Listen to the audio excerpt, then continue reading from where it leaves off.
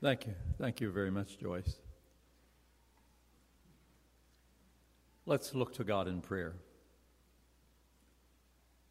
Thank you, O Lord, for this opportunity to gather together in this way. And now as we open your word, we pray that your Spirit would be among us and help us to be sensitive and open to the revelations and the nudgings of your Spirit as we have gathered together and as we share together in this way. Through Christ we pray. Amen. Let me remind you once again that the message notes are here in the center part of the bulletin. If you want to fill in the blanks, the answers will be on the screen. Or if you just want to take notes of your own, there's space for you to do that also. This morning we're continuing the study on the Beatitudes.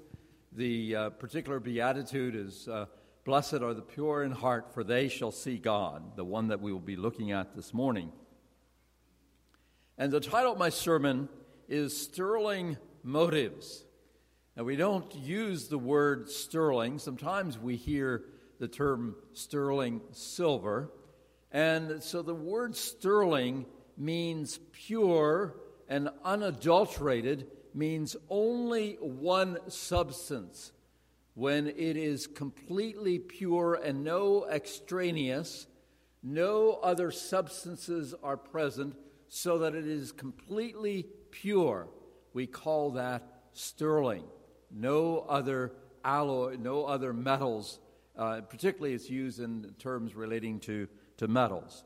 But here I'm calling it sterling motives. In other words, no other factors are where our motives are completely pure, and I'll say more about that in the midst of my sermon this morning. And so Jesus is teaching on the mountainside that we have recorded in Matthew chapter 5.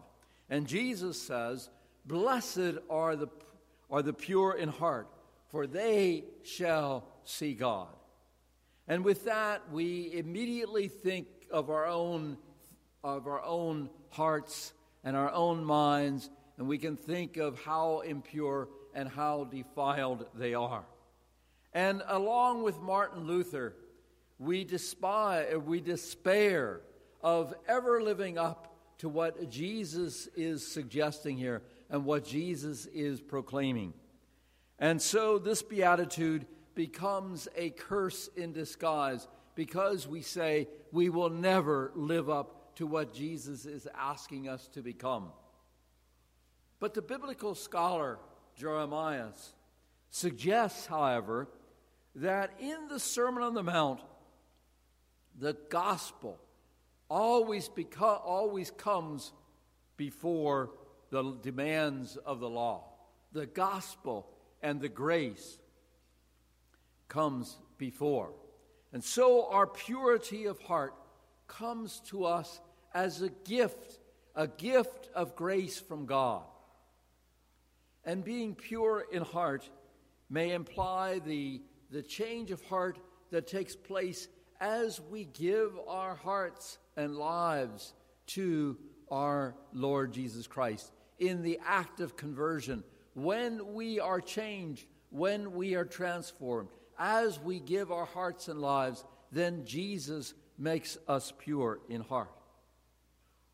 And so, in this beatitude, we receive a reward for who we are and not for what we do. Jesus says, Blessed are the pure in heart, for who we are, not for what we do. Being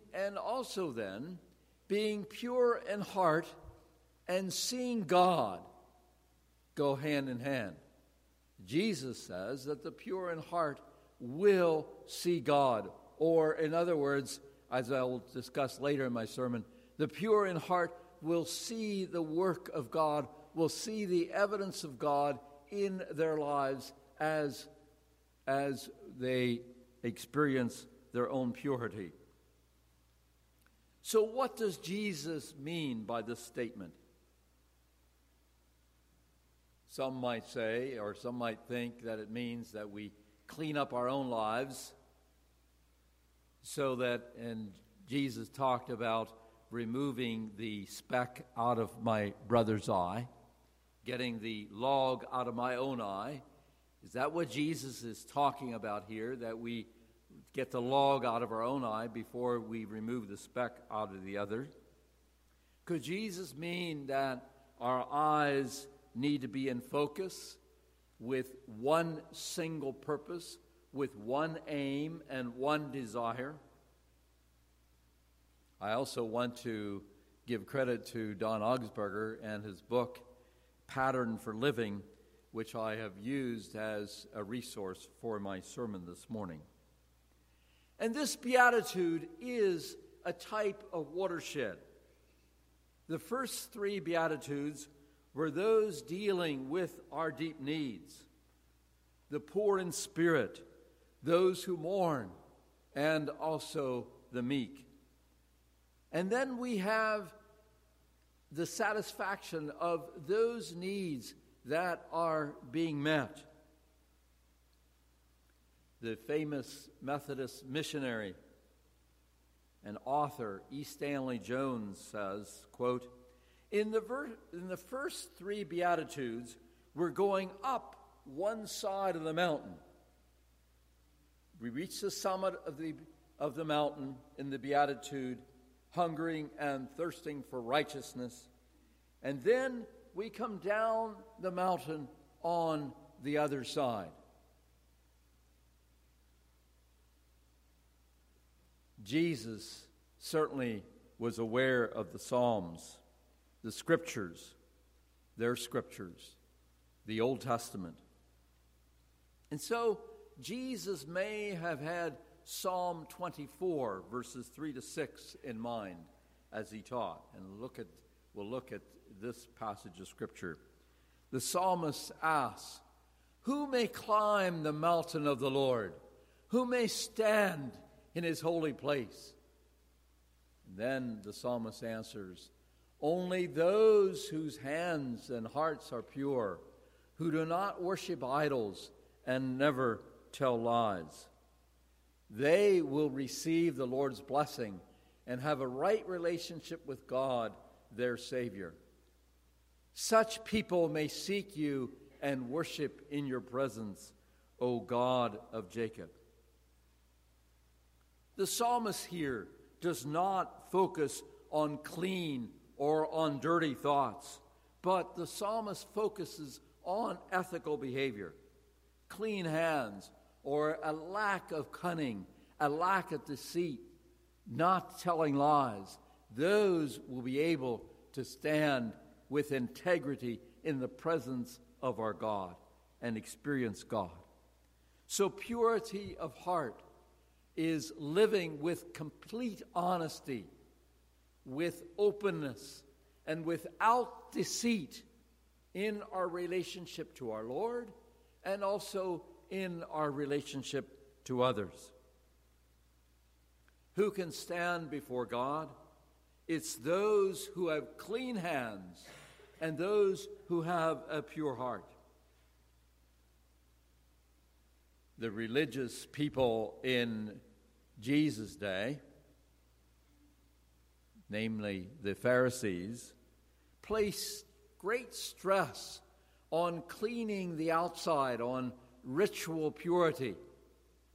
But Jesus in this teaching places stress on the inner cleansing. And as we look at this beatitude, let's look then at some persons as to how they paraphrase this particular one, to help us to get an understanding of what this means. J.B. Phillips says, "Happy are the utterly sincere, for they will see God." And then Eugene Peterson in the Message puts this beatitude this way: "You're blessed when you get your inside world, your mind and heart put right.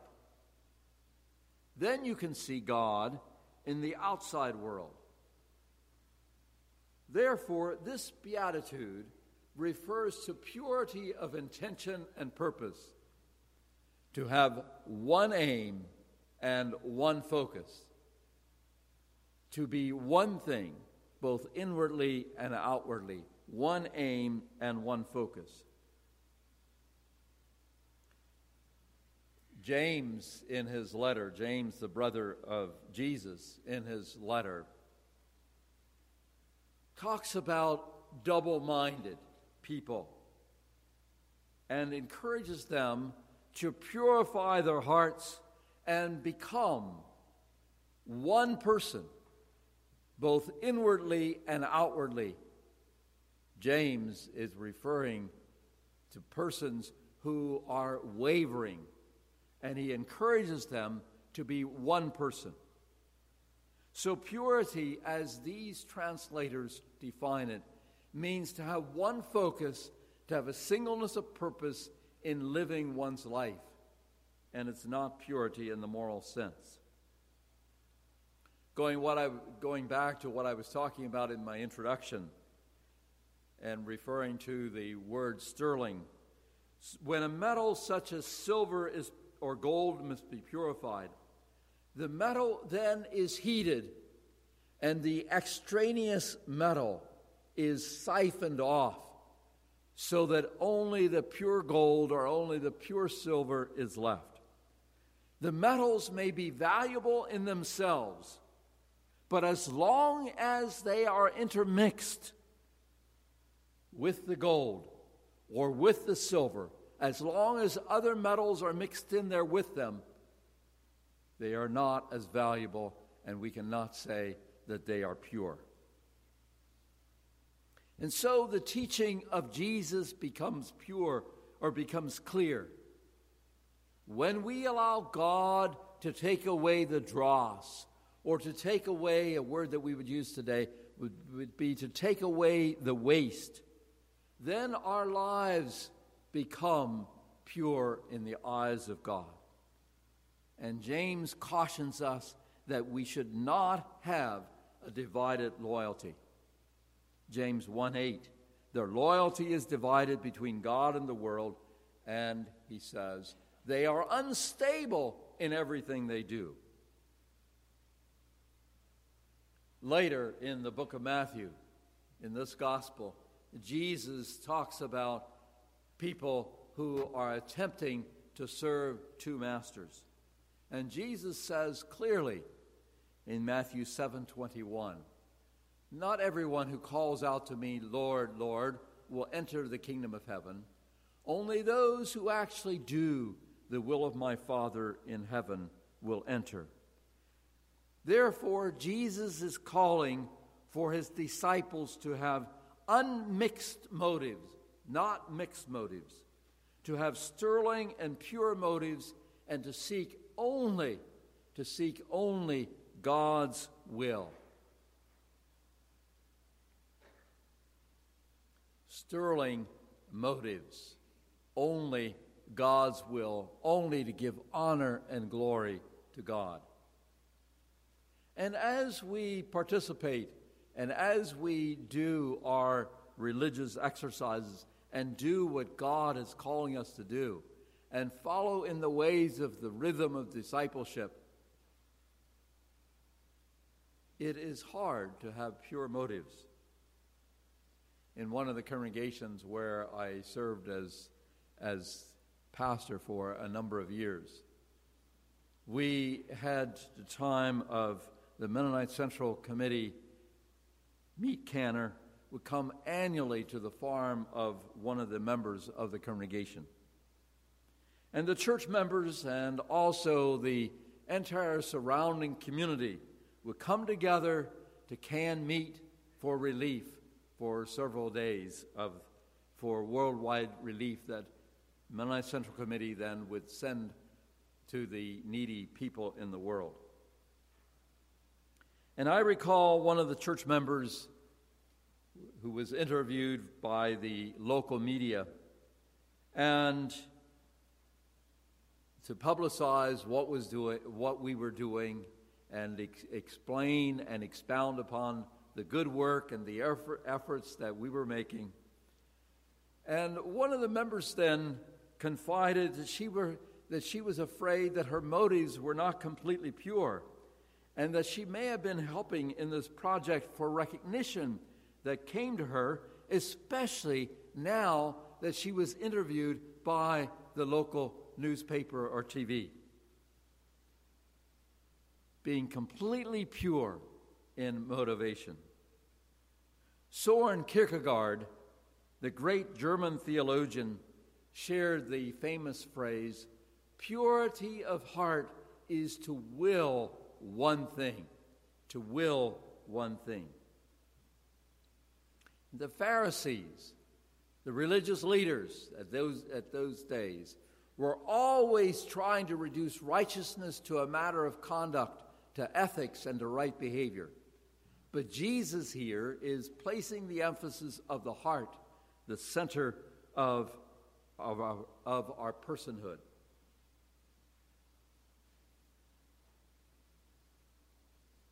One of the fallacies that we can have is to think that our problems are due to our environment. And one view is if we change the environment, then we will change the person. But the question remains, will a perfect environment produce a sinless person? And the perfect environment supposition does not consider the fact that it was in such a perfect environment, such an idyllic setting, that our first parents, Adam and Eve, experienced sin in the midst of the garden and succumbed to evil. Jesus is saying in this beatitude that purity of heart is being single-minded of purpose. It means without folds, it's open and has nothing to hide. There was a revival that swept through Wales some years ago, and a person traveled from London to Wales to take part in the revival services. So he got out at a country station, a bus or train station in Wales, and he asked a policeman who was standing in the corner, he asked him, "Where is the Welsh revival?" And the policeman drew himself up to his full height and stature and patted his chest and said, "The Welsh revival, sir, is under these buttons." The psalmist captures this thought in Psalm 86:1, where the psalmist says, "Give me an undivided heart, that I may revere your name." In contrast, the hypocrite, the person who has a divided heart, does not have one aim, but instead has one heart for the inside and another for the outside. We too are troubled with hearts of divided loyalties. And part of us wants to know God and to serve God, but the other part of us desires to stay with the world. Clarence Jordan suggests that when persons attempt to live a life in this way, a double life, they are not blessed. They are, he says, spiritually anything but blessed. Their conflicting loyalties make them wretched, confused, and tense. Now, Jesus doesn't say that we need to be a single-issue person. Instead, Jesus says that all our lives and all the other goals need to be subsumed under the goal of following Jesus and sharing the Word of God, sharing the gospel. Norquist suggests, quote, that any single goal would have to be large enough to embrace our entire selves. For the believer, all goals are subsumed under the goal of following Christ and sharing the gospel.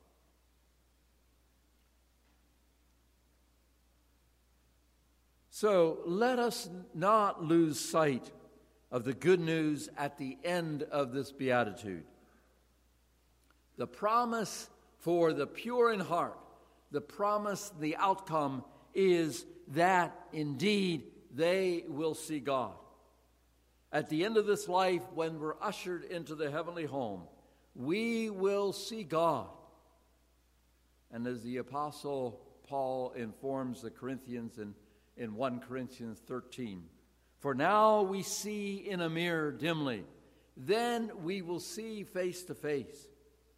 And 1 John 3, what we do know is this: when he is revealed, we will be like him, for we will see him face to face. And all who have this hope in him purify themselves just as he is pure. In the future, our faith will become sight as we stand in the presence of God Almighty. As Eugene Peterson puts it, when our life is in focus, we have an integrated purpose for our lives. And it is then that we will see the work of God in our world.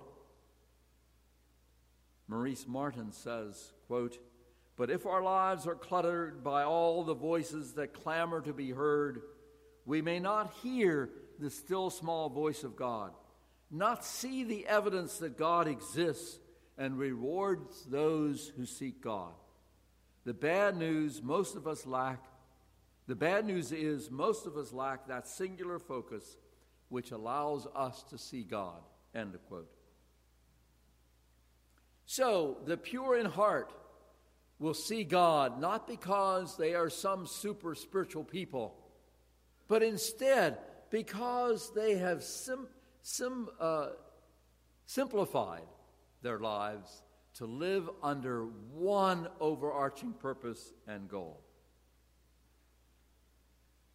I would suggest to you this morning that Mother Teresa was a person who had one goal, who had one aim in mind, was a person who symbolized this beatitude.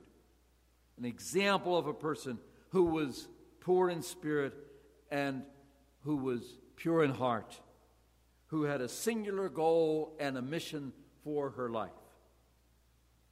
Clarence Jordan emphasizes that those who have conflicting loyalties will become cross-eyed because they have to keep both eyes on two masters, and their vision is so blurred that neither image is clear. But the eyes of the inwardly and the outwardly pure are single. That is focused upon one object, and their sight is not impaired. And that is why Jesus said they will see God. David Buttrick, in his book, suggests, quote, "In the Beatitudes, see God is a metaphor. When Jewish thought speaks of seeing God, it means to know God. Indeed, to have a vision of God," end of quote. So those who experience God and see God with pure and unadulterated motives will experience God in an intimate relationship. And the psalmist had that kind of dramatic encounter with God in the temple when the psalmist says in Psalm 24, 5 and 6, those who ascend the hill of the Lord with clean hands and pure hearts, will receive blessing from the Lord and vindication from the God of their salvation. Such is the company of those who seek God, who seek the face of the God of Jacob. The pure in heart will look forward to the time when they will stand in the presence of God with all the believers, in the presence of God in heaven. Many times when grieving with families who are grieving the loss of a loved one, I share from Revelation 22, verses 3 and 5. this promises such a time. No longer will there be a curse upon anything, for the throne of God and of the Lamb will be there, and his servants will worship him. And they will see his face, and his name will be written on their foreheads. And there will be no night there, no need for lamps or sun, for the Lord God will shine on them, and they will reign forever and ever. Now the believers at Corinth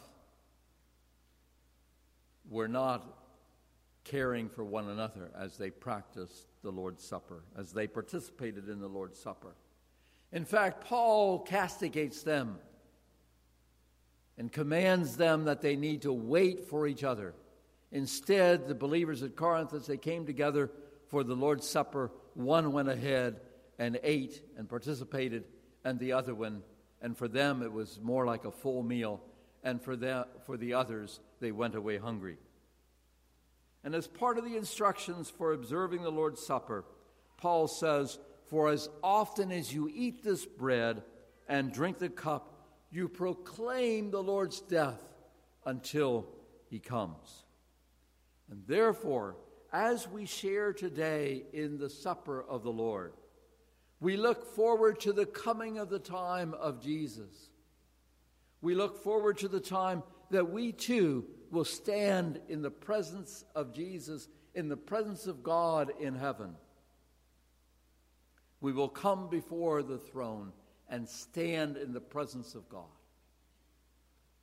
So this observance of participating in communion is looking back at the death of Jesus Christ on the cross. It's also looking forward to the time when Christ comes again, or when we will be ushered in to the presence of God.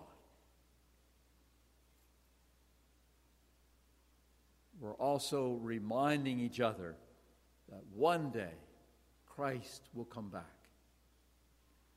Let us accept the gift of purity. Let us accept the gift of purity in heart that God gives to us. We don't earn it. Instead, it's a gift of God's grace. Instead of protesting this beatitude and throwing up our hands in despair and say we can never live this way, let us graciously accept this gift of the grace of God. And also, let us be one thing, both inwardly and outwardly, as we stand before God with all the multitudes, stand before God in heaven. Amen. We'll share in a response song to the sermon, and then we will move ahead with communion.